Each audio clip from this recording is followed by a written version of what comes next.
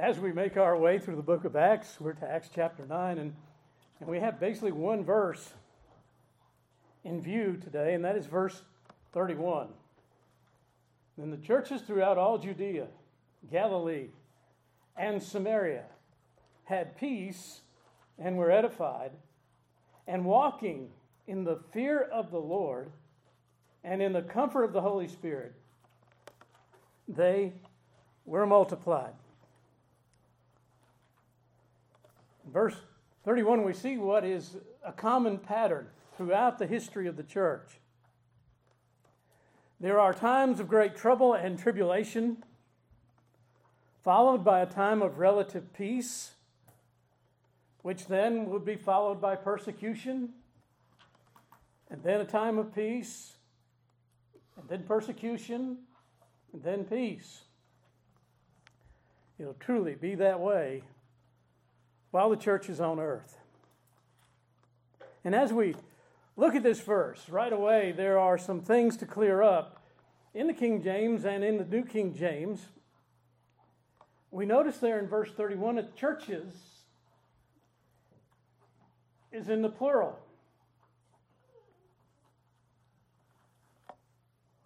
But in actuality, it's singular. The church.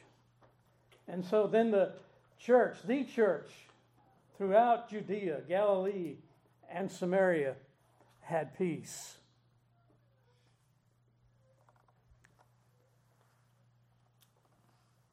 While the number of churches had multiplied, what Luke writes here is not a plural but singular, and so it is the church throughout all of Judea, Galilee, and Samaria.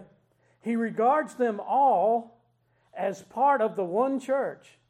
And that is the same thing that we just confessed as we read the Nicene Creed, that there is one holy apostolic Catholic church.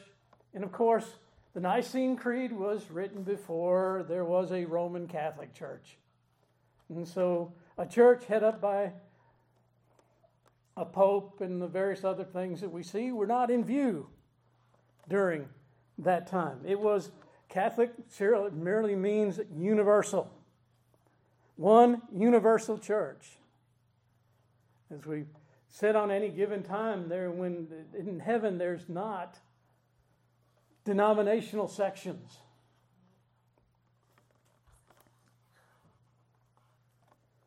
And when we think of the secular world,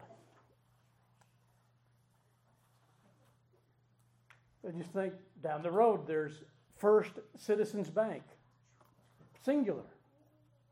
But that bank has many branches. But the institution itself is singular. By the way, that's not an endorsement for any particular bank.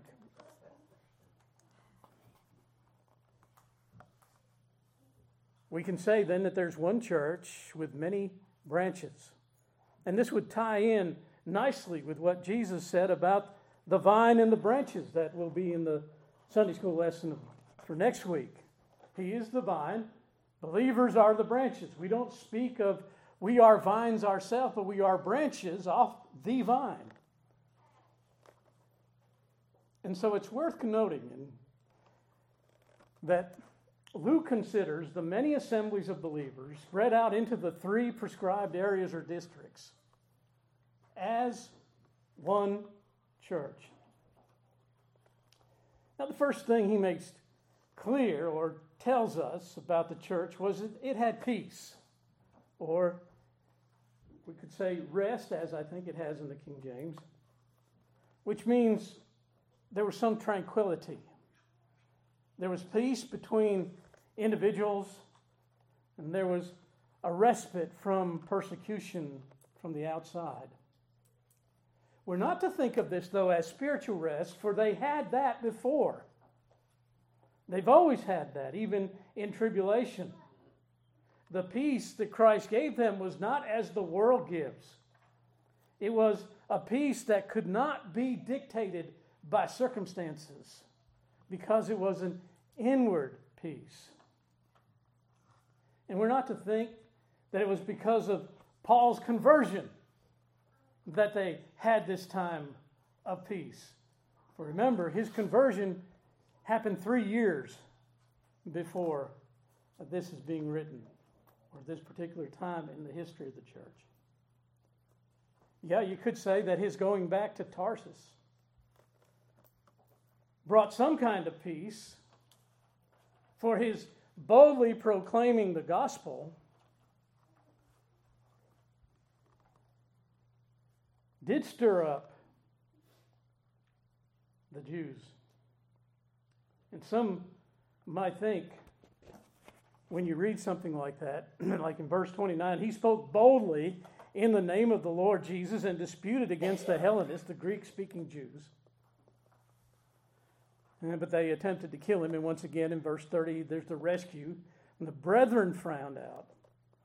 Brethren who were very hesitant to receive him at first, but then received him fully. They found out, they brought him down to Caesarea and sent him out to Tarsus.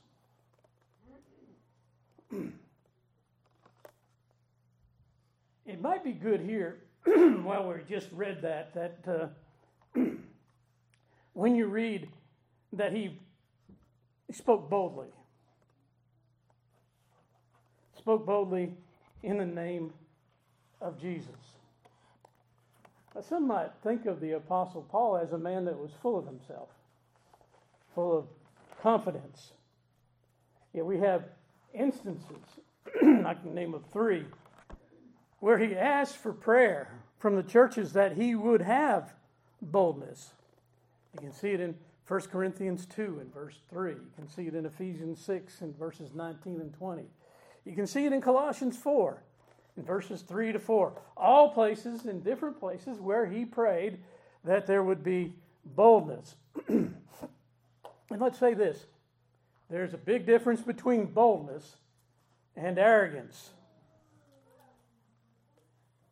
He did not speak from a sense of superiority, but he spoke from a settled confidence.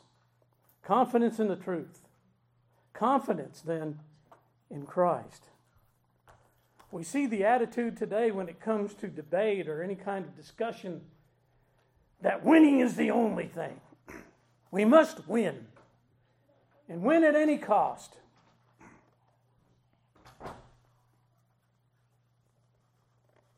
The argument, winning the argument, is the most important thing. But sometimes in winning, you can actually lose.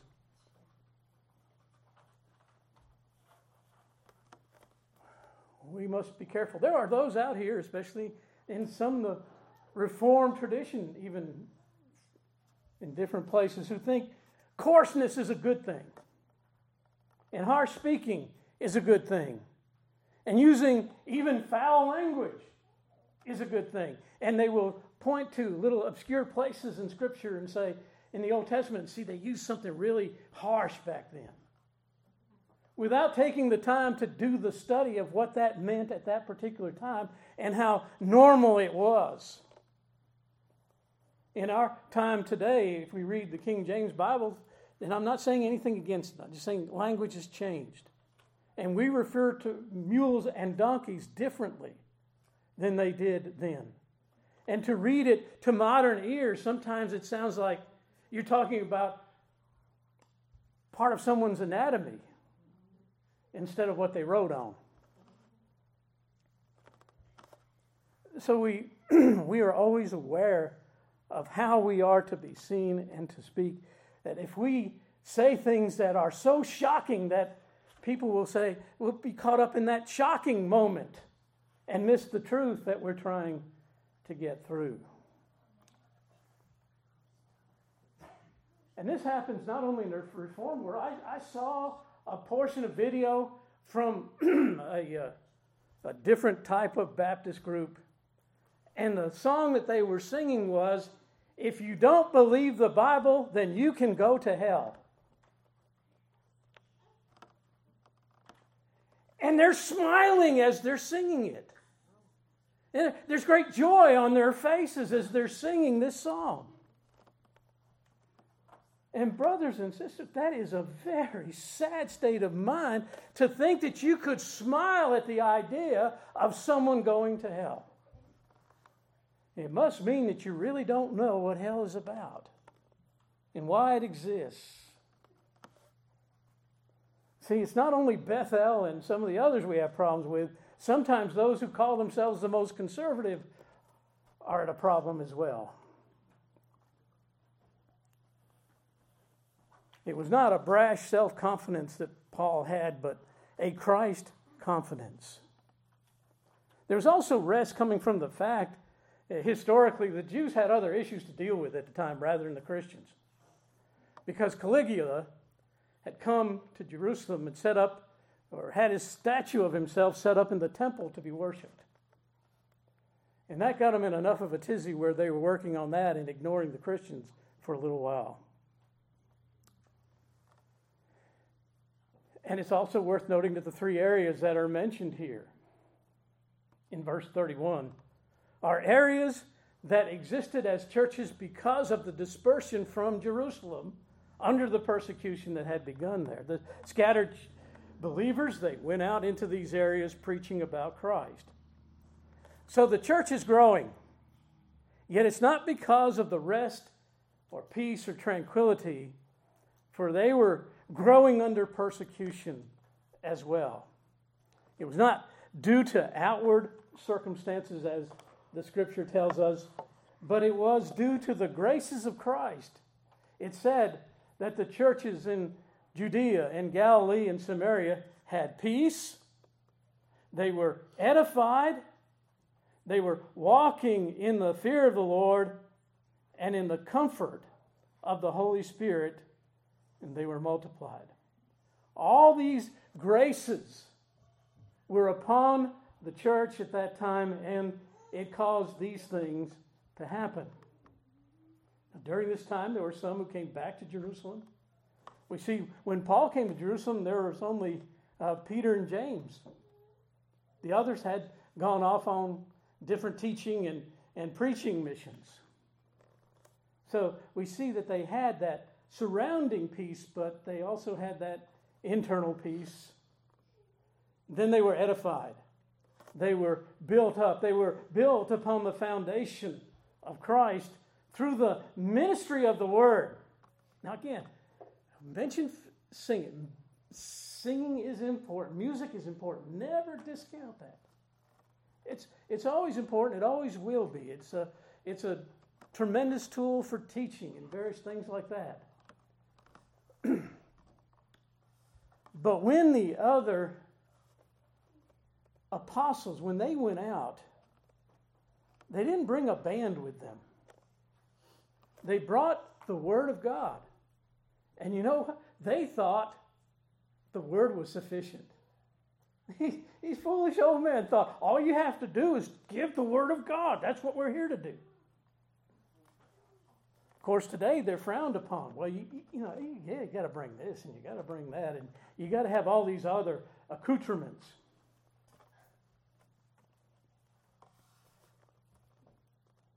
They brought the Word. They trusted in the Word. And the church was edified, that it was built up spiritually because of the Word of God.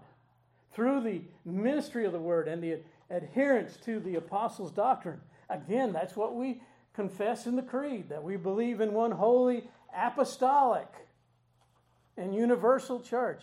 That we are built on the foundation of the apostles with Christ being the cornerstone.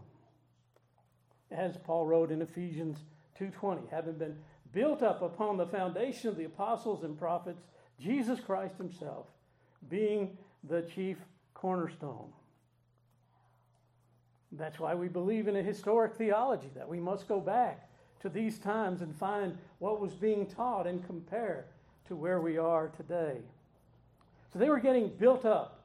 There were gifts of the Holy Spirit. He was giving those to gifted men to proclaim the truth and to build up the believers in the faith. And that edification would come, and we could say it had two parts to it. First, they walked in the fear of the Lord. and secondly, in the comfort of the Holy Spirit. So let's talk about, for a moment, this fear of the Lord. It was there in the psalm that we read. It's here in this passage that we're looking at. So what does it mean? What does it mean to fear the Lord? Well, first and foremost, every single believer, I can say this without any hesitation. Well, maybe this group doesn't have. No, if you're a believer, this is what you have. You have a sense of awe, a sense of wonder, a sense of amazement that God, in His grace through His Son, has saved us and has adopted us as His children.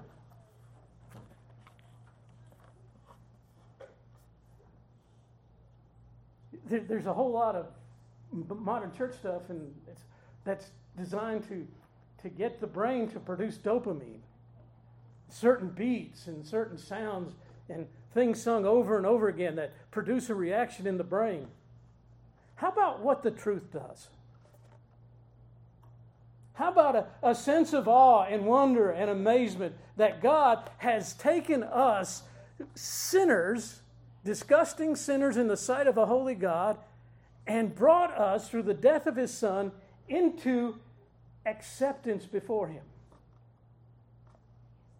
I won't go into this again, but the whole idea is not that we accept God, but God accepts us.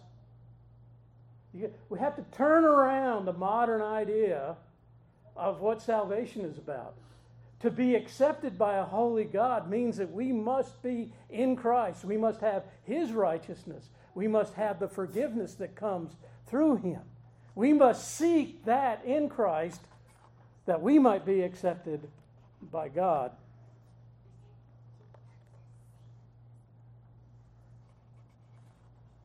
What was that country song, Take Me As I Am or Let Me Go? No. It's not Take Me As I Am. The fear that is spoken of here is part of that amazement that the Son covenanted with the Father before the world was to come and take on flesh and provide a propitiation for sinners. Now maybe from the looks of it, I need to stop and let you think about that for a moment. Before the foundation of the world, the Son and the Father covenant together that the Son would come and take on flesh and die in the place of sinners.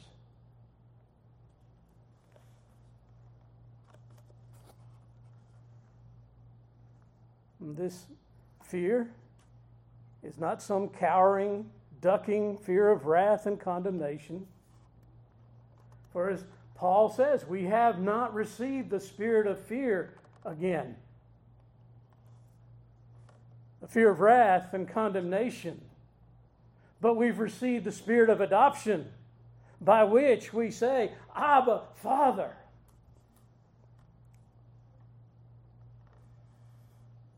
It's a godly fear. It's a fear that is a gift.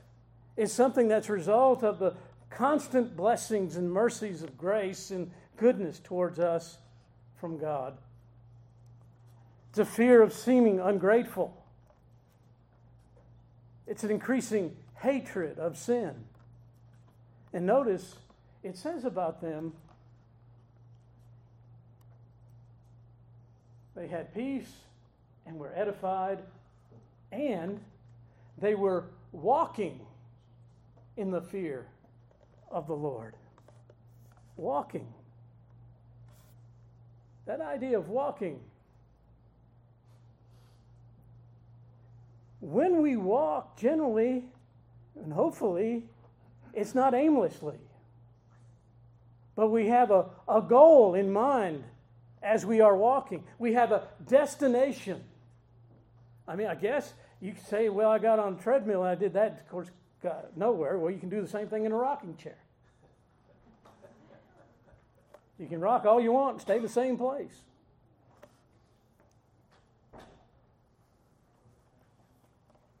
Walking, not wandering aimlessly, but when we walk, we are walking toward something.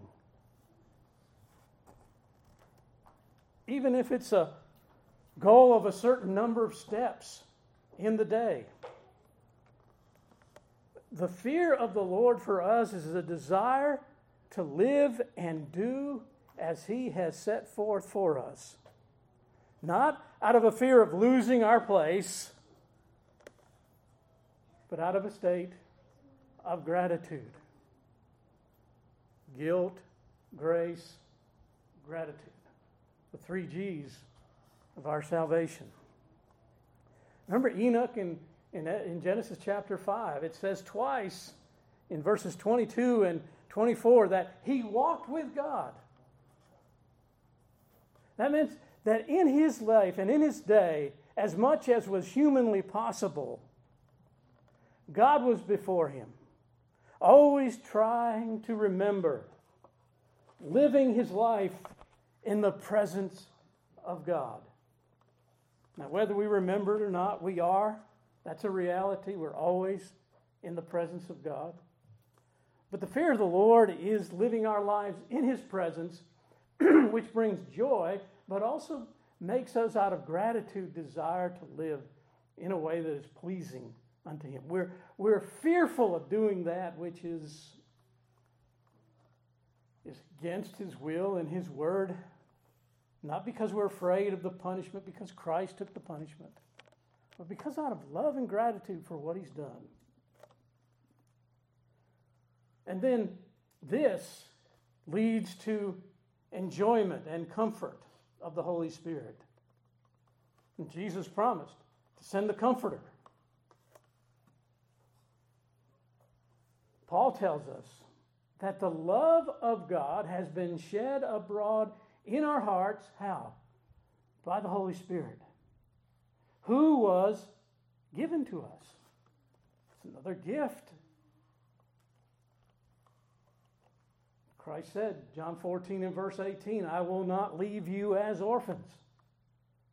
I will come to you.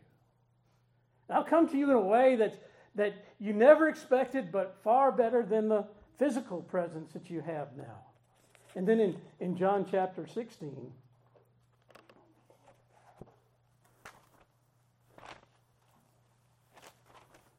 in John 16 and verses 12 through 15, He says, I have many things to say to you,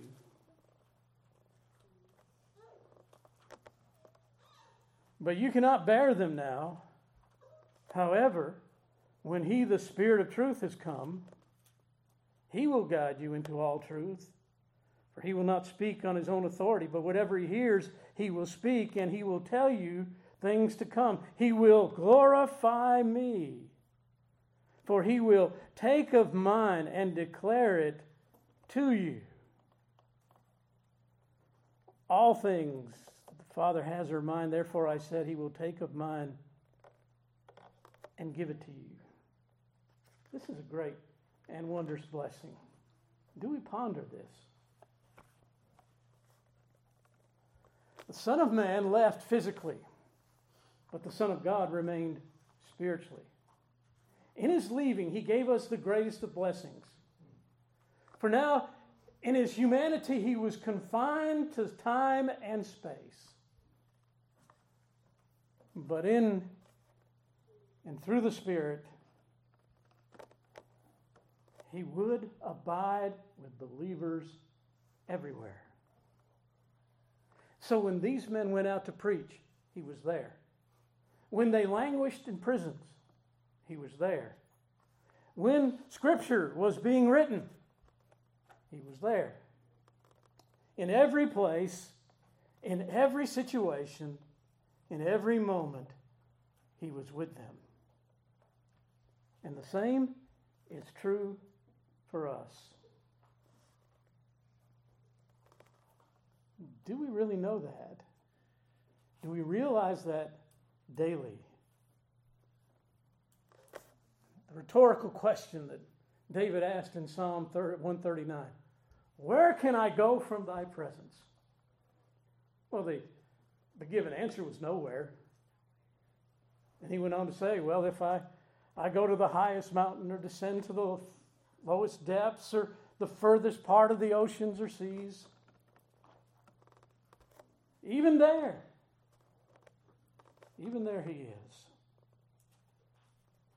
This is why we now here can have peace, we can have edification, and we have comfort, because the Holy Spirit is God. And being God, he does not change. It's the same Holy Spirit, same God, same Savior, same Trinity. We enjoy the very things that the apostles enjoyed. A God who won't leave us or forsake us.